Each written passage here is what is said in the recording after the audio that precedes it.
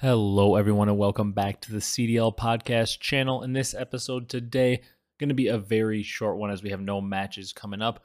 Going to do some New Year's resolutions for the CDL, some teams overall. Just going to be a mini episode, probably 10 to 20 minutes here. So if you guys enjoy this one, be sure to leave a like, comment, and subscribe. If you're on YouTube, if you're on the audio platforms, drop a follow, drop a 5-star review. Appreciate all the support lately. You guys killed it even on the mini solo episode last week. Going to be one more solo episode here. I was moving this past week. Brock is also currently moving, setting up his PC and everything today. Been busy with the holidays and all that. So Brock's getting that all set up. He'll be back next week to do predictions with me, and then we'll be kind of back rolling into the CDL season. So super, super, super excited to get into that. Without further ado, let's just jump into it today. There aren't a ton of things to talk about news-wise. We've got like the Charlie Intel tweet about what to expect from Call of Duty this year in 2024. So new MW3 and Warzone seasons and content, obviously Fortune's Keep and Rebirth in Warzone, which for you Warzone guys, you can tell me if you enjoy that a lot. You guys know I'm not a big Warzone person. And then Warzone Mobile launching in spring, which could be very big because as we know, mobile games are absolutely massive. Then some rumors, the stuff that we're more interested in is COD 2024 is Black Ops Gulf War from Treyarch. All I need to know is that Treyarch is on there, and that makes me very excited. Verdansk apparently returning in late 2024, again for you Warzone guys, and then COD on Xbox Game Pass, which to me is a big one because I do, if I play on console, play on Xbox. This is actually my first year ever buying COD on PC. I've always had it on Xbox in the past. Didn't really have a PC to buy it on for the longest time. I only recently got a PC and then kind of had it partway through Vanguard, so I already had that on the Xbox, and then just decided to buy it on the Xbox for MW2, and then this year finally switched over to PC. So for any of you that are on Xbox though, and Game Pass is basically the way you can get like the Xbox Live Gold now. So pretty big W that you essentially, just for buying Game Pass in your Live, can then not have to pay the extra $70 on top of that for Call of Duty, because most people that have an Xbox at this point, I feel like you have Game Pass for the most part. Obviously not all, but a lot of people. So I'm hoping that transfers over to like the PC Game Pass too that they have, because then I could just get COD for free every year. So that'd be super nice. Other than that though, kind of looking around here, there isn't a ton of news. It's kind of a slow time for the CDL just because we've been on this break for a little bit. Holidays, not a lot going on. Like no roster rumors and all that stuff happening around there. But, man, we see Jacob Hale's tweet here about, I was looking through to see if he had any other news that I wanted to talk about, but we see his tweet about what the CDL could have been. It would have been interesting to see if it ended up going like this, because it's a picture of the 2020 World Tour where they were going like the Minnesota launch weekend, which I attended, super fun. And then it was like London, Atlanta, Paris, Los Angeles, New York, Toronto, Dallas, Chicago, so on and so forth. There's a million cities, basically the end of January, and then 3 weekends in February, 4 weekends in March, 3 in April, 4 in May, 4 in June, 3 in July, and then there's a championship weekend after. So they were just literally like every weekend, basically, with a couple breaks in here and there. Going to travel to a different city. Would have been quite crazy though, because like the travel in the beginning of the year from London to Atlanta to Paris, back to LA, back over to New York to Toronto, down to Dallas, just crazy travel. Would have been brutal on the players, and I don't even know how it would work with practice. It'd be very tough to practice when you're constantly having to travel. So people that were saying what could have been, this format wouldn't have worked. Plain and simple, just a new place every weekend with no time to practice would have been quite the interesting thing. But yeah, I mean, there's no arguing that it should be somewhere in between. The fact that we only have like 4 majors and a champs this year is not enough, but you know that the LAN every weekend might be a little bit too much, especially when it's traveling to different cities and not all at one location. So somewhere in between would be absolutely perfect. Yeah, other than that, no news. Just gonna do like some mini, they're kind of like New Year's resolutions, because obviously recording this here on New Year's night, kind of like mini New Year's resolutions for maybe a couple teams or groups, like things to look out for heading into the new year. Going to touch on those and then pretty much wrap it up. Just wanted to get something out to you guys, a little bit of content before we kind of get back into the swing of things here next year, or next week. Geez, I'm thinking about the new year. So, I got one just shout out here for the league, the CDL. Here's a New Year's resolution for you.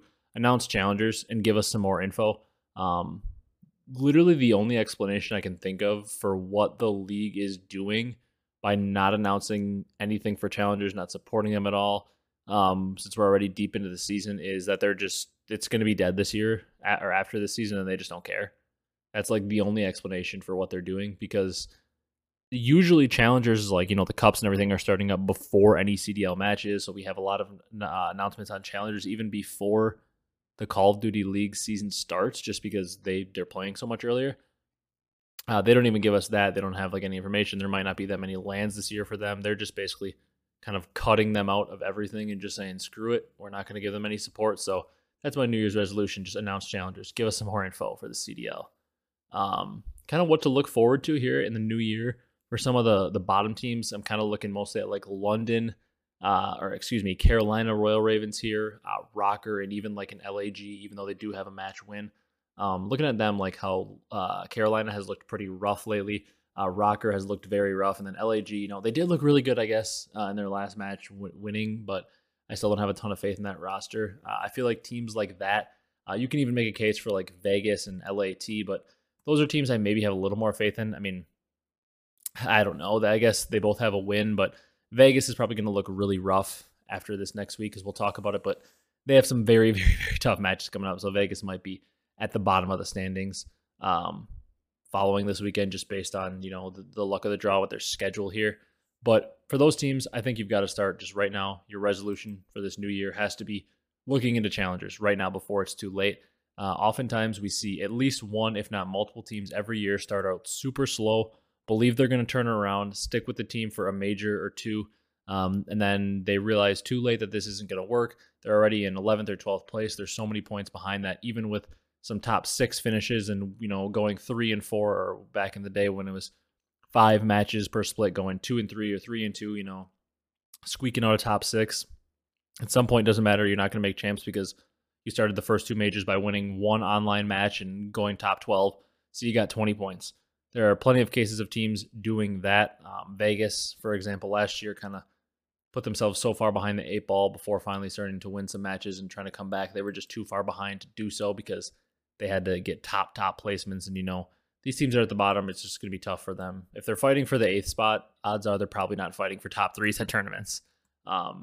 So these teams got to look into challenges right now before it's too late. I'm not saying they have to instantly, pick someone up, because maybe they do still believe in the roster. They're like, it's only been 3 or 4 matches, but you've got to have your pulse, your hand on the pulse of challengers and be like, okay, this guy, we like him, we like him, we like him. And then I think, honestly, after Major 1, like for a Rocker, if you go like 1 and 6 in this split and then get top 12, you've got to have your plan of what challengers players you potentially like and just bring them in, because you cannot go forward just constantly losing online splits and then decide after Major 2, okay, it's time to make a change. We've only won 3 matches this year.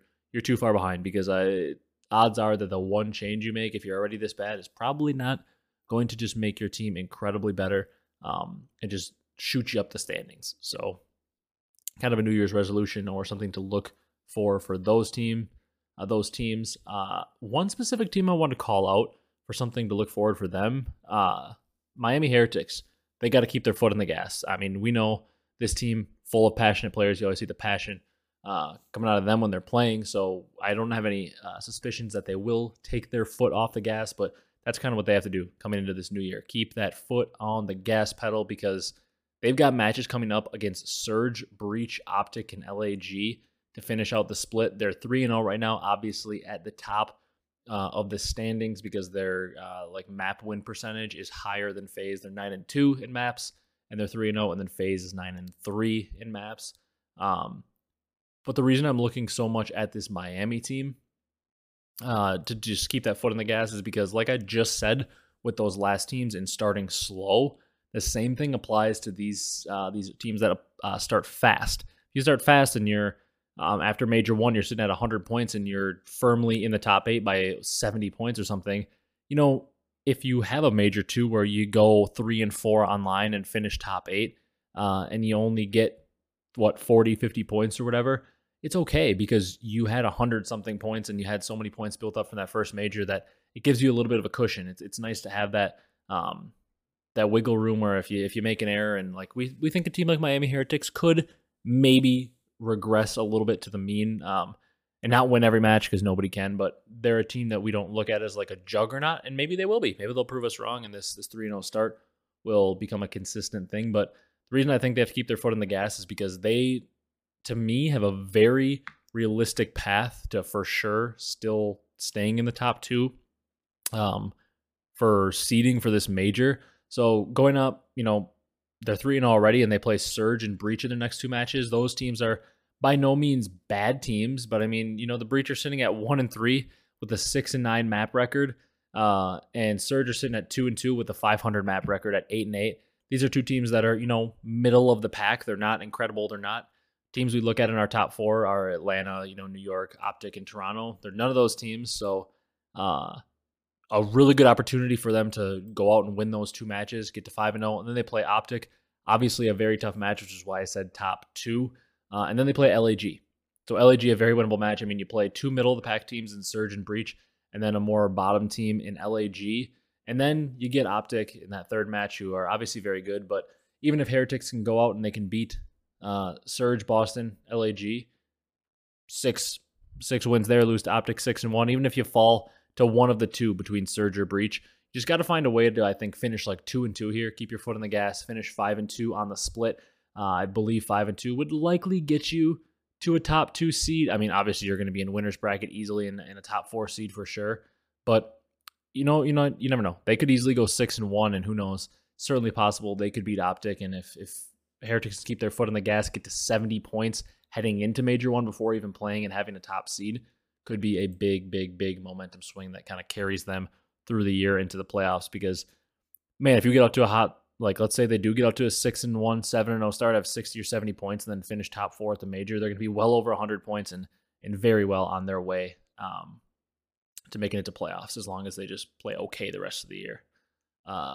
Then the last team I really wanted to touch on for a New Year's resolution is Las Vegas. I mean, this has to be, for them, it's got to be all hands on deck, everybody putting in the work, because they haven't, of our like teams that are currently out of the playoffs, they have a 6-11 map record. They've extended series a little bit more than some of our other teams below them. Like Thieves only have played 13 maps in the same amount of series, and Carolina has only played 14 where they've played 17.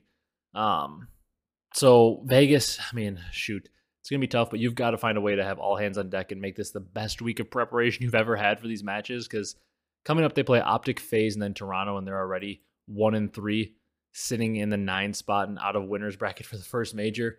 Yeah, that's very tough. So do I think they're going to beat OpTic, Faze, or Toronto? Probably not. But if they can somehow put in their best week of preparation and even win one of these matches to just get some points on the board, just based on the way like LAG's at the bottom of the standings and like the way Carolina's looked and Minnesota's looked, the A spot this year, barring any teams really picking it up, might end up being pretty low on points, and you just don't want to fall behind. So Vegas, all the preparation has got to be there, and you just got to try to get all hands on deck to somehow get some wins, or maybe you just put everything into the land and try to make a run. You've either got to make a run here online or on land to kind of keep yourself treading water, and it is brutal because Brock and I had talked about it before, but they really needed to start out this season strong in the first few weeks, just because the second half of their schedule was so hard. Like, kind of going back and looking at their matches here, they had, prior to this, they didn't have like the toughest match. Remember, their first week was like, we were talking about they could realistically do something crazy. Yeah, because they also played New York. That's right. So they played New York, the other top 4 team. But before that, they had Heretics, who now obviously look a lot better, but going into the season, we thought would be a pretty winnable match for them. They played Carolina, who they fell to Carolina, and that's the Ravens' only win. They obviously beat Rocker, who have yet to win. And that's all we're looking at. So like they played teams like Rocker, Carolina, who are in our bottom 4 with them.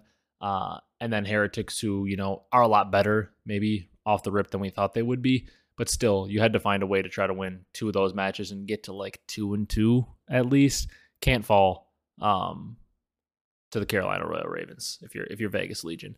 So it's going to be tough going forward, but got to have all hands on deck and somehow find a way to get some points. And that goes for all of our bottom teams if you're looking to stay involved, like I said. It's pretty much all I've got for this one. Like I said, it was going to be a shorter episode. It's solo this week. Brock's getting all settled in the new place, moving. A lot of work to do, as I know from doing it this past week. He's getting everything all settled in, getting his PC back set up, getting the internet, everything set up. It's a brutal process. I don't envy that he's doing it right now because I just had to do it and it was absolutely brutal. So yeah, we'll be back to normal schedule next week. Sorry this one's coming out so late for any of you that like to hop on and listen right away. With New Year's Day, had a very, very busy day. But yeah, thank you guys so much for watching. If you enjoyed this one, be sure to leave a like, comment, and subscribe on YouTube. If you're on the audio platforms, drop a follow, drop a 5-star review. We'll be back next week. Like I said, Brock on here. We'll be doing predictions. We'll be getting back to that. Looking forward to that.